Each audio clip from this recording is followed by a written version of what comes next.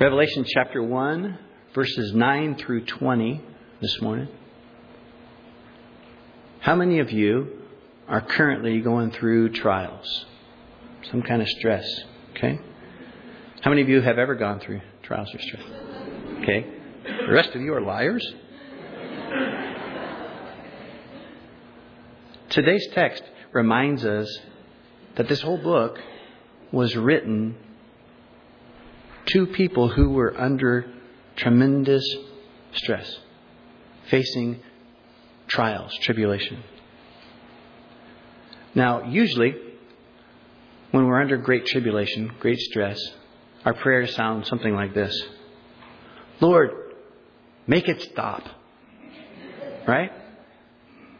What we want is removal from our stress. Or we'd settle for relief from our stress. But here's the thing.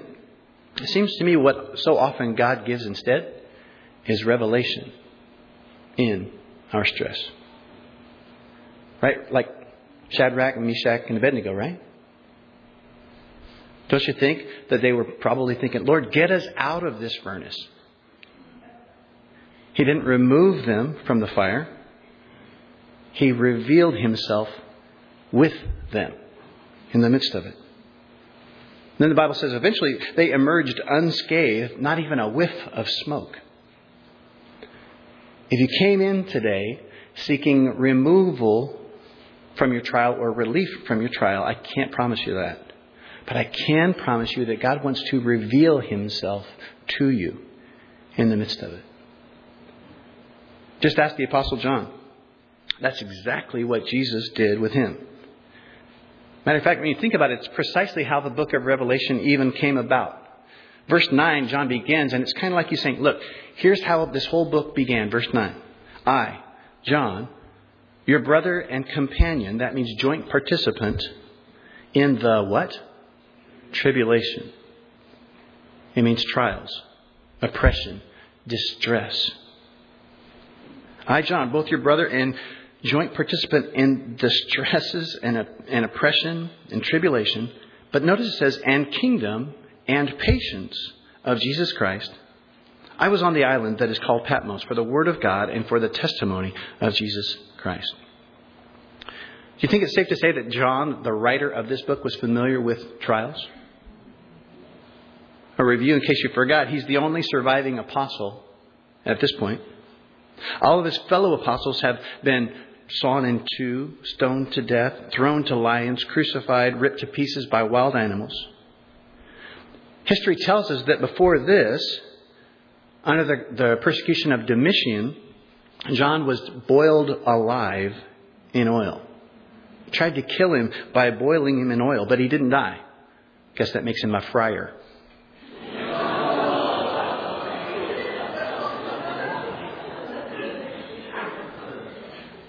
That reminds me of a joke. What do you call a deep fried Santa Claus? Crispy Crinkle. That was just for free. Now raise your hand if you have previously, up to now, been thrown in a vat of boiling oil. No one. Okay, so it's fair to say then that John has some street cred when it comes to tribulation. Today's three main sections, as I look through it, I see kind of three words that stand out. Tribulation. We're going to talk about that some. And God's answer to tribulation, which is revelation. Then somewhere about 2/3 of the way through, we're going to just see Jesus' complete domination. And I hope that it will bring courage to your heart, to your soul. First word here, tribulation. You see it there. I, John, both your brother and companion in the tribulation. The word means, it's thalipsis, and it means trials, affliction, and distress. Literally, it means crushing pressure. You're like, oh, now I can relate.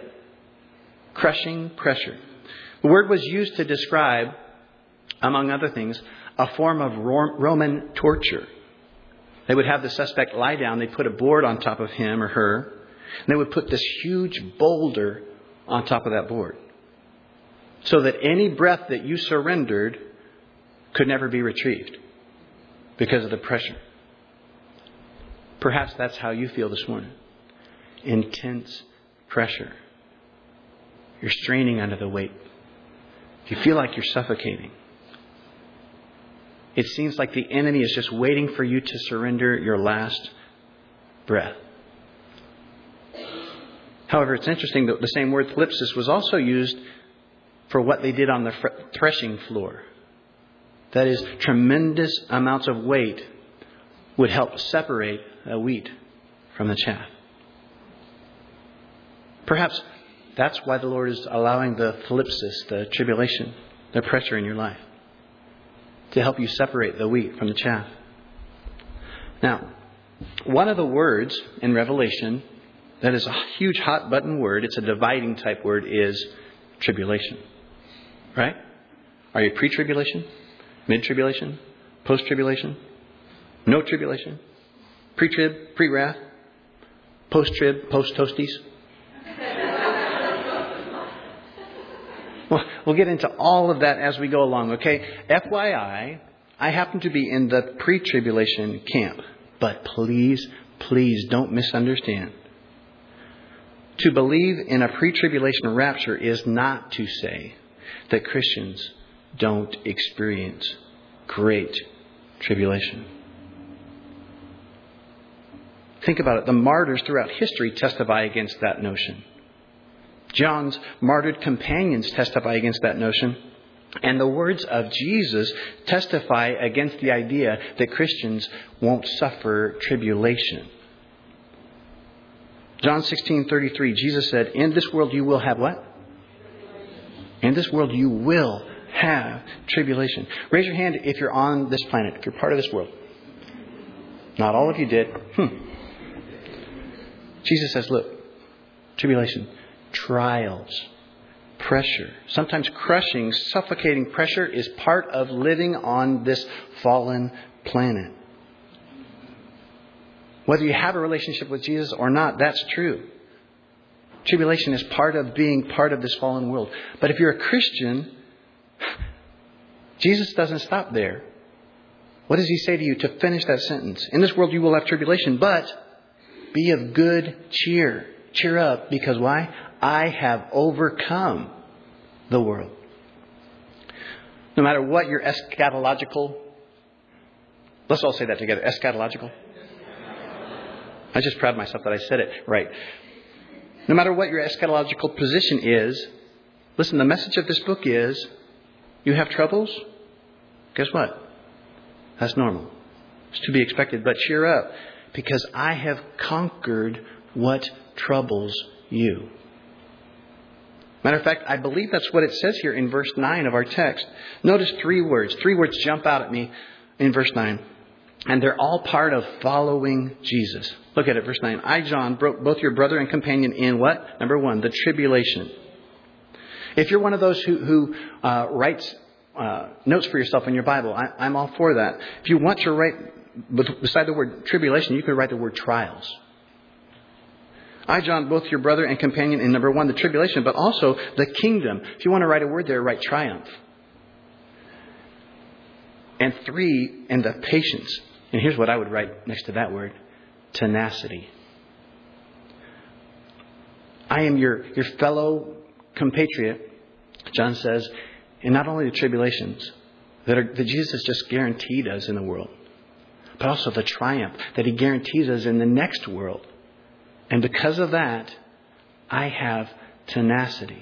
That's when it says patience, that probably doesn't jump out at you like it should. It means enduring, great strength of enduring. It's hupomone. It means to remain under the weight, no matter how crushing it seems. Steadfast endurance. So I see three words there. The trials are part of the Christian life. The triumph is part of, guaranteed in the next one. And that gives me tenacity to stand under the great weight.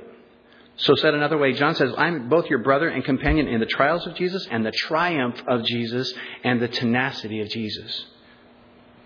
Listen, all three are part of following Him. The trials are guaranteed in this world, but triumph is guaranteed in the next, in His kingdom. And that is what gives us the tenacity to patiently await His return. Listen, if you're a saint under the weight of a trial, don't be surprised. These are the same trials that Jesus promised you would come. But be energized by the triumph that He's promised. And use that to help you, hupomone, to patiently, tenaciously hold up under the pressure. I don't know if I think if you're an athlete, you get this. I speak from a distance. I've actually run a couple marathons. I know it's easy for you to see that. Athletes understand this. You have a goal. It's in your mind's eye. You're going for it. And that's what helps you into a tremendous hardship and pain. It's to picture the victory before you that you know is coming. That's what helps you tenaciously endure. That's exactly what Jesus did, right? Hebrews 12, verse 1 and 2. Paul says, therefore we also,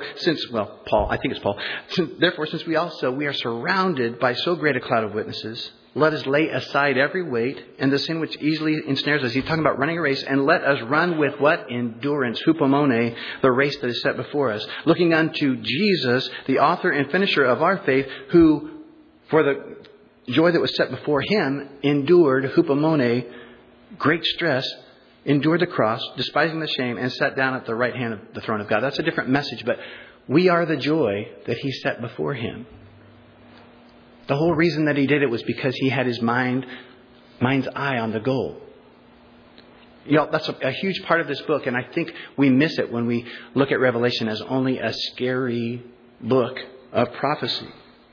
This book was written to those who were suffering, to give them a vision of Christ, with Him waiting at the finish line, as it were, of a punishing marathon that is called life. We'll see it again today. God's answer to us in trial, even though we cry out for Him to remove us or to give us relief, sometimes it's to reveal. Verse 9, I, John, your brother and companion in the tribulation and kingdom and patience of Jesus Christ, all three things, was on the island that is called Patmos for the word of God and for the testimony of Jesus Christ. Patmos. It's a desolate island in the middle of the Aegean Sea. It barely sustained life. It was thought to probably, like the prisoners that would go there, they would have them work in the marble quarries. Y'all, it was used as an inescapable, unforgiving prison. Think Alcatraz. That gives you a perspective on what he's saying here. Look, I'm writing you from Alcatraz, as it were. Now, how did he get there? Domitian tries to boil him. That doesn't work. He says, this guy is unkillable. I guess I'll send him to Patmos. If I send him there, he'll certainly have no influence. He'll die quietly there. You know the name Patmos? It's a cheery moniker. Name means my killing. Maybe that's you this morning. You're in a desolate, lonely place.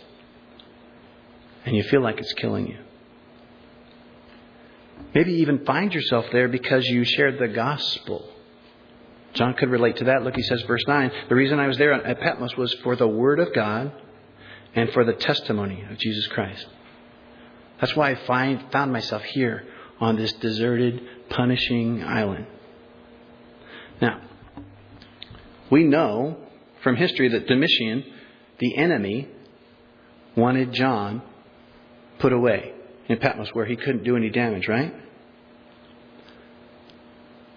But as you're in your trial, as you're on your own Patmos, does it occur to you that it's precisely in the midst of this desolate tribulation, this my killing, that God revealed so much to John? Could it be that God wants to do the very same thing on your Patmos? He's allowing desolation, isolation, tribulation in your life so that you might be in a place to receive revelation. Could it be that this situation that you see as my killing is merely the backdrop, the place where God has you so that He can reveal Himself? Again, not to relieve or to remove, but to reveal. Seems to me that God's answer for tribulation so often is revelation. The problem is tribulation. God's answer is revelation. Verse 10, here it begins. I was in the Spirit on the Lord's day. Now, we don't know. That could mean I was worshiping on Sunday. Could be something as simple as that. Or it could be I was transported by the Spirit to the great and terrible day of the Lord. It could be that. Verse 10, I was in the Spirit on the Lord's day, and I heard behind me a loud voice, as of a trumpet, saying, I am the Alpha and the Omega, the first and the last. What you see, write in a book and send it to the 7 churches which are in Asia, to Ephesus, to Smyrna, to Pergamos, to Thyatira, to Sardis, to Philadelphia, and to Laodicea. We're going to meet all 7 of these churches beginning next week. But for now, I just want you to keep yourself right there in John's sandals. You haven't even seen him yet. You're just in your desolate place. All of a sudden, from behind you, this voice, like a trumpet. Your vision begins with a really loud voice behind you. The word there where it says loud voice, literally it's megaphone. Megaphone. Huge, loud voice. And it says it's as of a trumpet. Now, how many of you were in band in high school or in college? It was awesome. Okay, I'm confessing I'm a band nerd, okay? One of the things in our college marching band, on game days, before we would march down to the stadium, we would assemble outside the music building, brick building, and we would play through our warm-ups. And we would play it facing the building. So it would be awesome. I would play saxophone. I've got trumpet players behind me. And there would just be, in the middle of these warm-ups, there would be this warm, rich, huge sound coming past me. But then we would finish a note and it would hit the brick and come back a half second later. It was awesome. And the loudest of all, of course, was the trumpets. Y'all, John's choice of words here speaks volumes, literally, about the power and the clarity of this voice that he heard. What do they use in the military to convey action, urgency, orders? It's a trumpet, right? You hear a trumpet, it's commanding, it speaks of action and urgency. Whoever is speaking here, John had it turned around. Whoever is speaking here means business. This is not the muted trombone of Charlie Brown's teacher. Aren't you glad? I, John, was on the island of Patmos and I hear... Whoever's speaking here means serious business. This is a clarion call with a huge loud voice like a trumpet. Now, the voice again is behind John. I actually picture it like parting the hair on the back of his head. Verse 12, he does what I think you and I would do. You'd be a little scared, but you're like, I got to see what that was. Verse 12. Then I turned to see the voice that spoke with me. In other words, I turned to see who this voice belonged to. And having turned, I saw, first thing he sees, notice, is not a person. I saw 7 golden lampstands. I love the clarity that, I think if he was making this up, he'd be like, and I turned and I saw, but no, he's like, well, no, the first thing I saw was the 7 lampstands. Now, there's no guesswork, y'all, as to what the 7 lampstands represent. You find it very clearly. Verse 20, Jesus actually points it out. In verse 20, he says, look, those are the 7 churches that I'm going to speak to in chapters 2 and 3. Okay? But he says in verse 13, and in the midst of those 7 lampstands, in the midst of those 7 churches, I saw one like the Son of Man. This is Jesus. Son of Man is a messianic title. Daniel foresaw it and used that title in Daniel chapter 7 and 13 and other places. And Jesus claimed that title as his own, Matthew 26:64. We talked about it last week. Remember? The high priest says, look, who are you? You better tell me who you are. Tell us if you are the Christ, the Son of God. Jesus says to him, Matthew 26:64, it is as you said. Nevertheless, I say to you, hereafter you will see the Son of Man sitting at the right hand of the power and coming on the clouds of heaven. No question here, Jesus speaking of himself. So when John says, and in the midst of the 7 lampstands, verse 13, I saw one like the Son of Man. Certainly this one is in the midst of these lampstands or churches, don't forget, is Jesus. And in his vision, he is, verse 13, he is clothed with a garment down to the feet and girded about the chest with a golden band.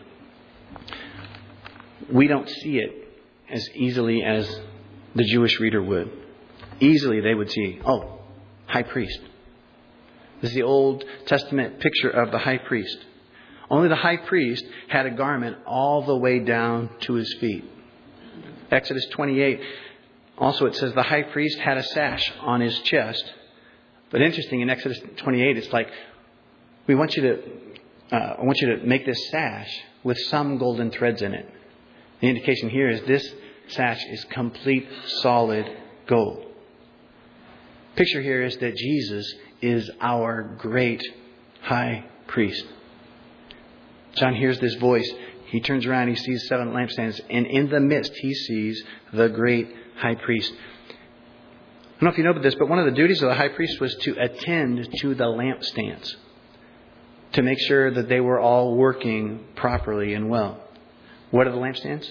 Churches, right? Chapters 2 and 3, what we're going to see, and I'm not spending much time because we're going to cover it next few weeks. It was the priest's job to attend to the lamps. The priest's job would say, look, this one needs more oil. This one needs a new wick. Man, this one has all sorts of gunk in it that needs cleaning out. That's what we're going to see in chapters 2 and 3. The high priest will attend to each church. But again, I don't want you to miss the beauty, the power that's here personally for John and for you if you have ears to hear. Hebrews 4, verse 12 and following talks about Jesus as our high priest. Hebrews 4, verse 14 says, seeing then that we have a great high priest who has passed through the heavens, Jesus, the Son of God, let us hold fast our confession. Listen, for we do not have a high priest who cannot sympathize with our weaknesses, but was in all points tempted as we are, yet without sin. He still has a robe down to his feet, pure white. We'll see that. Here's my point, guys. If you're suffering, if you're isolated, if you're under tremendous pressure, if you're on your island of Patmos, could it be that your high priest is right behind you? Could it be that he's speaking to you even today? Maybe he's even speaking with the voice of a trumpet, but you have your headphones on, listening to the soundtrack of the world. His call is clarion, and what he says as a high priest is, bring everything to me. Lay it down at his altar. Jesus could be saying to you this morning, I want to minister to you as your high priest. Let me take your burdens from you. That's what Hebrews 4, how it ends. In the following verses it says, for we do not have a high priest who cannot sympathize with our weaknesses, but was in all points tempted as we are, yet without sin. Let us therefore what? Come boldly to the throne of grace, that we may obtain mercy and find grace to help in time of need. Get the picture of some of us on our own Patmos, just thinking, okay, well, what I'm supposed to do is just hupomone. I'll stay under the stress. And okay, so I'm doing this for Jesus. I'm doing this for Jesus. When the whole time he's behind you saying, bring your stress to me. I'm your great high priest. Back to this revelation. John sees Jesus in the garb of the high priest in the midst of the lampstands, the churches. Actually, let's just take a quick side note there. When somebody tells you, look, I don't need to be in church to worship Jesus. That's true if you're on a deserted island. But in America, where there's no persecution, there's a church in every town. If someone tells you, I don't need to be in church to worship Jesus, that's a person who's never seen the high priest where? In the midst of the lampstands. They don't get it that Jesus loves the church. And He loves it when we get together. And He's right here in our midst. He's promised.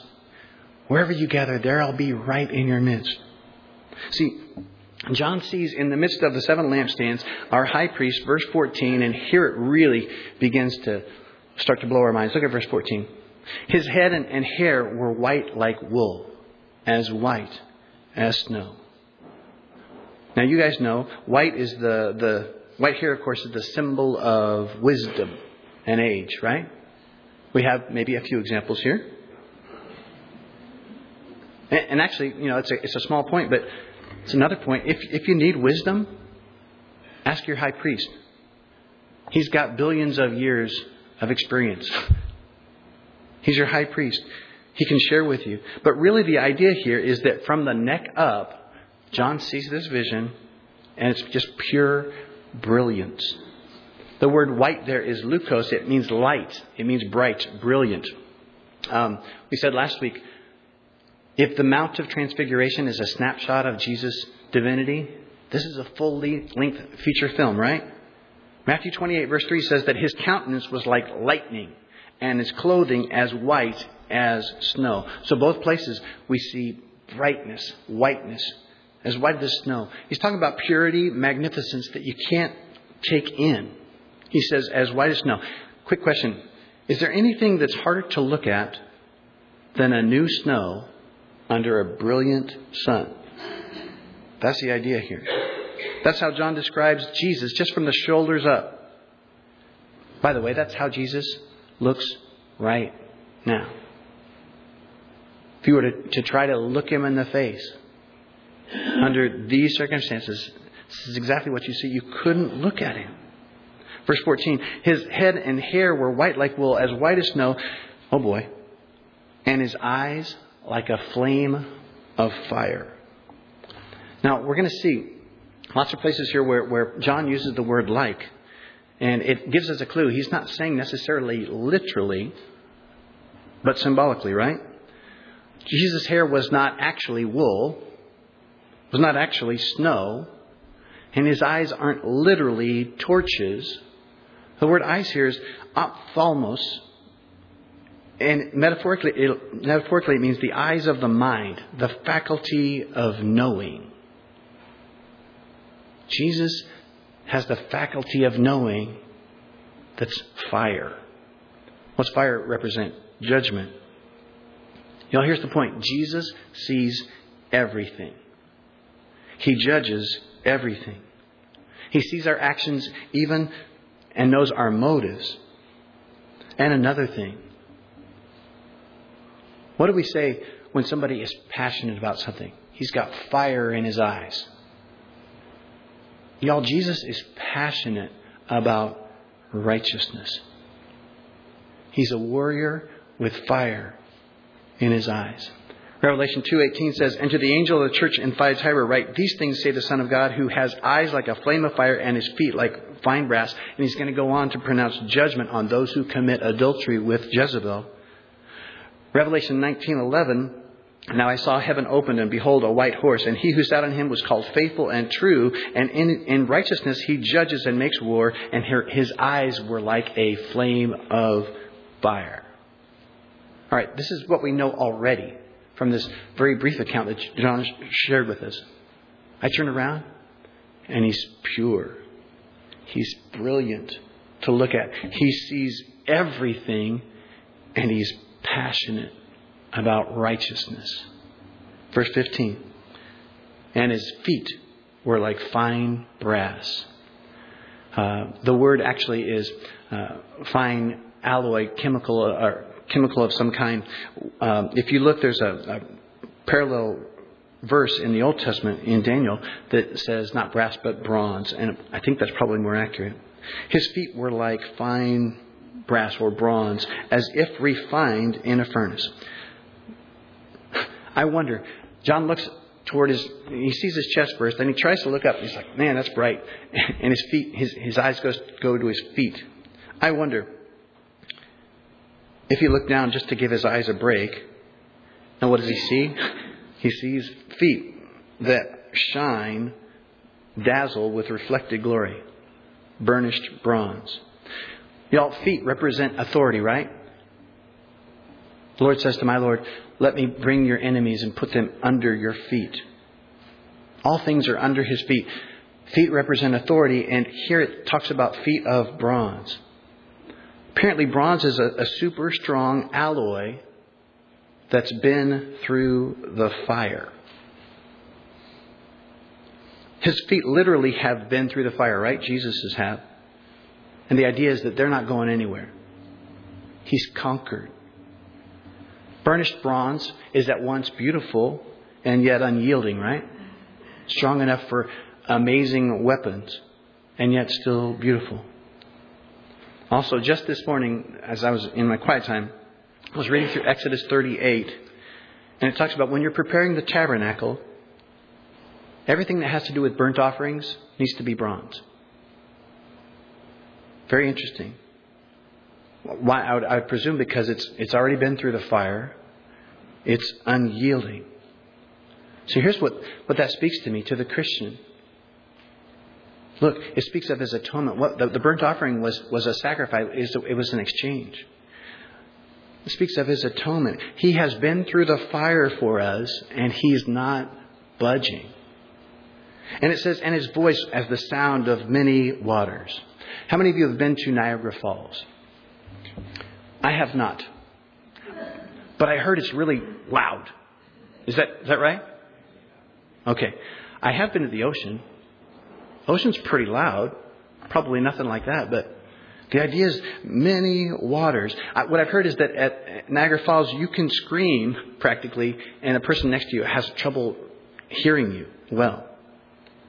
Again, I've been to the beach. I know that the tide coming in just by itself is amazing in volume. It's soothing, and yet when you get back in your car, you're like, wow, I didn't realize how loud that was. It's soothing, yet it's awesome. I find it, and I think we're going to find this as we go through. John has a really hard time. How do you describe someone's voice anyway? Right? But especially the Son of God, he's like, I don't know how to describe the timbre and the quality of the voice of Jesus. The best I can say is that it was like a waterfall. It was like an ocean coming at me. Daniel 10 verse 6, when he was speaking, he said, his body was like beryl, his face like the appearance of lightning, his eyes like torches of fire. Sound familiar? His arms and feet like burnished bronze in color, and the sound of his words like the voice of a multitude. Philip and I have shared a few times. If you have video of our group having fellowship, everybody just talking. You can't make sense of any of it, but it sounds like the voice of a multitude, and it begins to sound like running water. If that makes any sense. It's hard to describe. All we know is it's awesome, and chances are overwhelming. Look at verse 16. And he had in his right hand 7 stars. Okay, this one's easily solved. We go through and we're like, boy, I think this means this and this means this. But this one, there's no question. Look down again at verse 20. Matter of fact, actually, look at verse 19. We're going to tackle 19 and 20 real quick because verse 19 is more part of next week. Verse 19, it says, write the things which you have seen and the things which are and the things which will take place after this. That's the outline for the rest of the book. And we'll talk about that next time. The things which you're seeing right now are chapter 1. The things which are chapters 2 and 3 when he speaks to the churches. And chapter 4 and beyond are the things which will take place after this. Okay? Now look at verse 20 and you see the mystery of the stars solved. The mystery of the 7 stars, Jesus says, which you saw in my right hand, and the 7 golden lampstands. The 7 stars are the angels or messengers of the 7 churches. And then, of course, we already saw the 7 lampstands, which you saw are what? The 7 churches. Aren't you thankful that Jesus says, okay, now I'm not sure that they'll get this without this, so I'm just going to lay it out. He says, look, the 7 lampstands, the 7 churches in what we call Turkey now. The 7 stars are the messengers. Now, it says angel. The word is angelos, and it can mean messenger, a divine kind of messenger, or just a human. Most commentators believe that the messengers here to the churches that he's speaking to are pastors, human pastors. If that's true, I'm so comforted. I really am. Because it says Jesus holds the stars in His right hand. You guys, you saw me last week freaking out. Lord, I think I'm blowing this. I don't know how to organize my thoughts and express them, Lord. Lord, I hope I'm not messing this up. And here, Jesus goes, I got you right here. I got you right here in my right hand. Now, if you want, I can let you in on this blessing. And you don't even have to be a pastor. Just be a messenger. If you'll be a messenger for Him, He'll hold you in His right hand. Now back to verse 16. We've seen John's tribulation, right? We've begun to see Jesus' revelation. And now verse 16 through 18 is pretty much just His complete domination. Jesus' domination. Verse 16. He had in His right hand 7 stars, and out of His mouth went a sharp, 2-edged sword. Now, probably most of you, when you see that, your mind might go to Hebrews 4:12. For the word of God is living, powerful, sharper than any 2-edged sword, piercing even to the division and soul of the spirit and the joints and marrow, and is a discerner of the thoughts and intents of the heart. That's a great scripture, but it's a different word. The word in Hebrews 4:12 is machaira, and it refers to the small sword, that which you would use for hand-to-hand combat. Okay? This word, Revelation 1:16, is a broadsword. You know, that kind. It's like 4 feet long. The way you store it is to put it on your back. This is an awesome sword. There's nothing about hand-to-hand combat here. When it comes out, y'all, it inflicts enormous damage. And the pictures that are in Revelation talk about this sword being wielded in global terms. Matter of fact, you'll see it here. You'll see it twice in chapter 2 when Jesus is speaking of Himself wielding the sword. Interesting, you see it in Revelation chapter 6 when it says, So I looked, and behold, a pale horse, and the name of him who sat on it was Death, and Hades followed with him, and power was given to them over 1/4 of the earth to kill with the broadsword, with hunger, with death, and by the beasts of the earth. There's no question here. This is a sword that wields tremendous damage. It was given permission for a while for Hades and death to wield this sword. And it speaks of tremendous damage. And of course, the last 2 times we see it in the book, Revelation 19, guess who's holding it? Jesus. Tremendous power. Now, what in the world is this, though? Verse 16, out of His mouth went a sharp 2-edged sword. A huge crushing sword comes out of His mouth. Isn't that just weird? Well, what's the point? Listen. He speaks, and His enemies are vanquished. Death and Hades have to have permission to even hold the sword. Jesus speaks, and His enemies are conquered. They are obliterated. They are crushed. No hand-to-hand combat is ever needed. Jesus says a word, and His enemies are crushed. Now, if you have previously up till now seen Jesus as a really nice guy who did some really great things and got a raw deal on the cross, you need this revelation. Verse 16. He had in His right hand 7 stars. Out of His mouth went a sharp 2-edged sword, and His countenance was like the sun shining in its strength. Not the sun shining in an eclipse or at sunrise. No, in its full strength, where if you look at it, you go blind. Jesus' overwhelming glory. What have we seen so far? His overwhelming glory, His righteous passion, His devastating power. He's been through the fire, and He's not going anywhere. He's got feet of bronze. No wonder, John says, verse 17, and when I saw Him, I fell at His feet as dead. That's precisely what happened to Daniel. Daniel 10, verse 16, he says, My Lord, because of the vision My sorrows have overwhelmed me and I've retained no strength. Listen, that's what happens when you see Jesus in His full glory. That is exactly what you would do. That is exactly what you will do.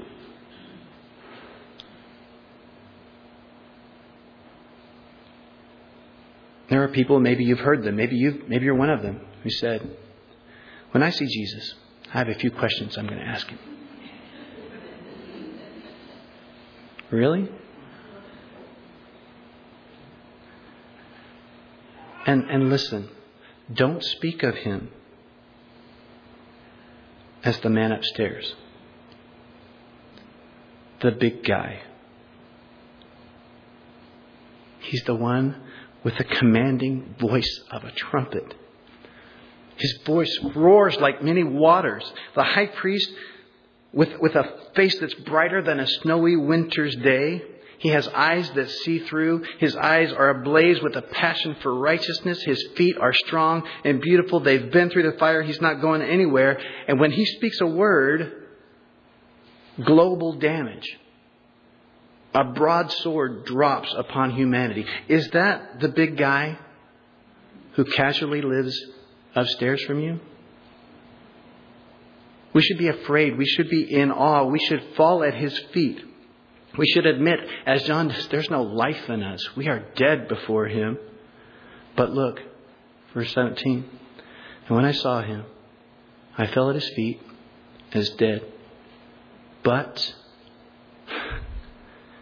He laid His right hand on me. Isn't that just like Jesus? He could have said something, but first thing He does is He touches him. And He says to me, what? Do not be afraid. Christian, do you hear your mighty warrior king? Do you hear your great high priest? Do you hear your really scary defender? What is it? C.S. Lewis, right? The Lion, Witch, and the Wardrobe. Is he safe? No. But He's good.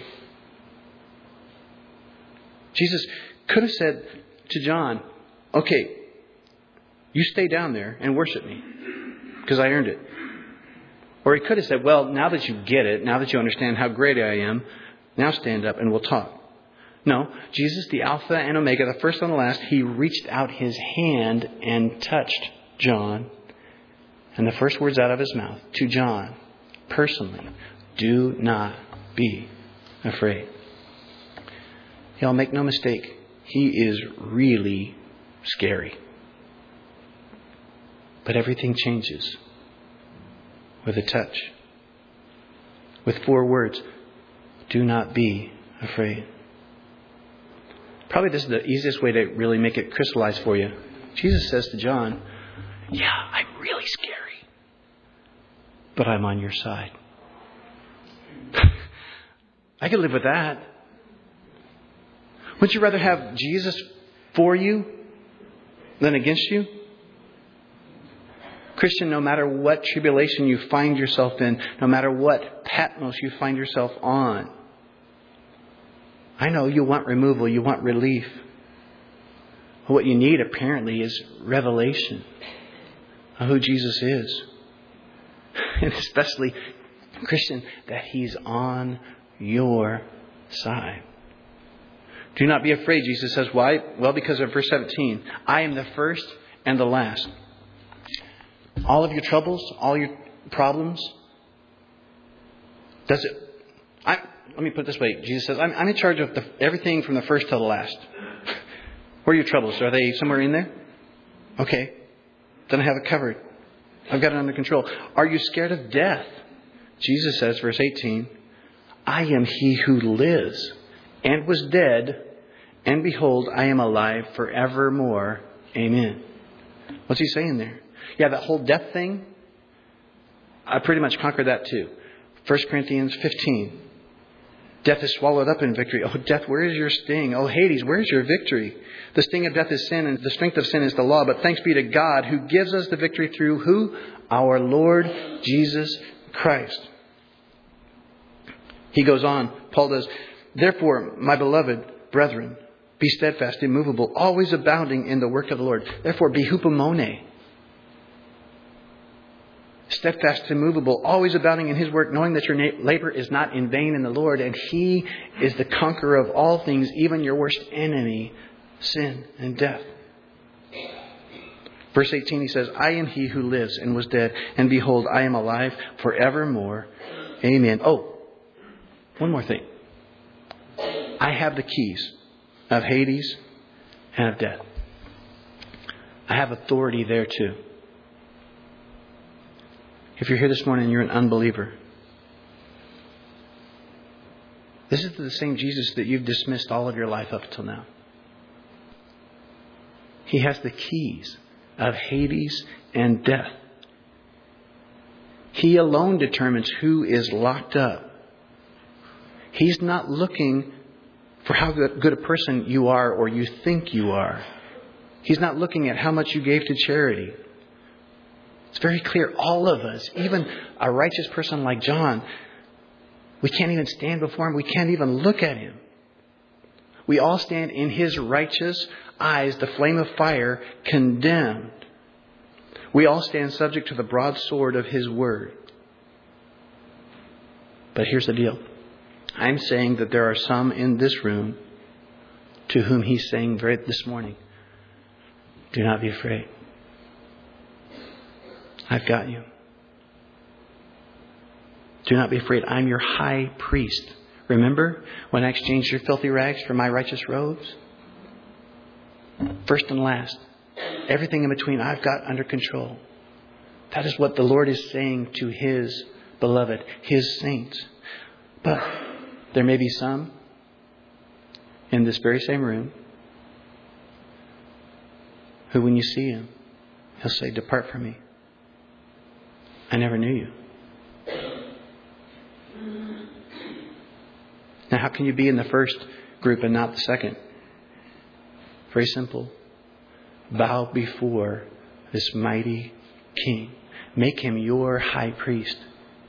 He wants to be your high priest, not your judge. Surrender. Repent. Repent means to turn direction in your life. From how you're going to just following Him. And He'll show you. You don't have to worry about a year from now. You have to worry about today. Lord, I'm repenting. I'm turning and to follow you today. If you do, He's promised, no matter how awful you've been, He's promised to receive you. He's promised to apply His righteousness, His perfect, shining, brilliant righteousness to your account, and to exchange His brilliant, super righteous robe with your filthy rags. He's promised to rescue you from the wrath to come. Have your eyes been open this morning? I hope so. I feel like mine have. We need to be having our eyes open to Him and who He is. All during this book of what? Revelation. Revealing. Let's pray. Lord, we love You. Thank You for your... Thank You, Lord, that You would humble Yourself. You in all of Your splendor. And become a man. A servant of all. Die a brutal death. Because You loved me. Because You love us. Lord, in this valley of decision, will You help those who are hearing You, and the enemy is trying to get them to resist.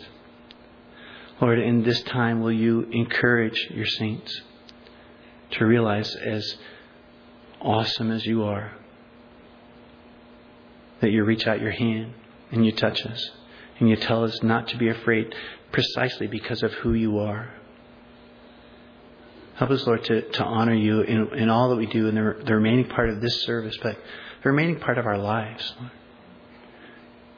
Lord, change us, having seen You and Your vision. In Jesus' name. Amen.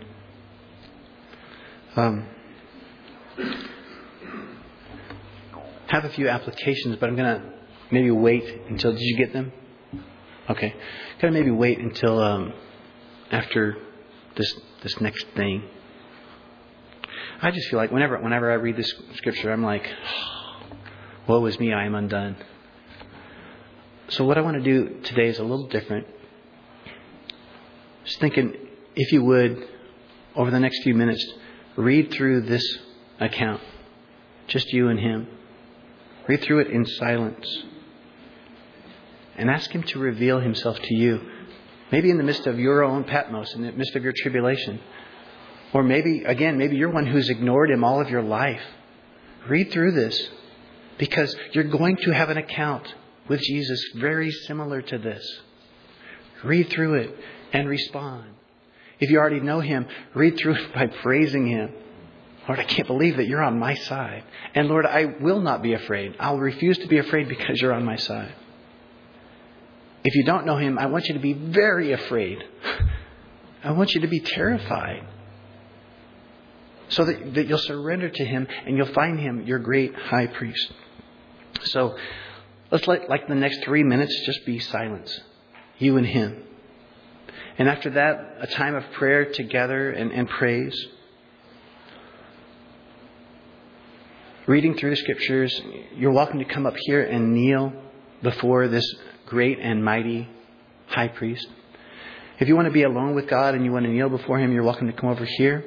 If the Lord is speaking to you and you want prayer with someone, whether it's about a heartache of your own or a trial of your own, if you need prayer of any kind with someone, will you come to this side? And especially if the Lord is calling you to Himself.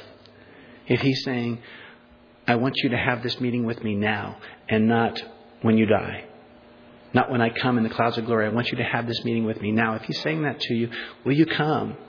Spend a couple minutes in silence. But come and be prayed for, prayed with. All right? So, it might seem weird to you. We do this on Wednesdays occasionally. Just silence. You can do it for a couple minutes. And then as we start playing, feel free to pray for one another, to move about, all of that kind of stuff.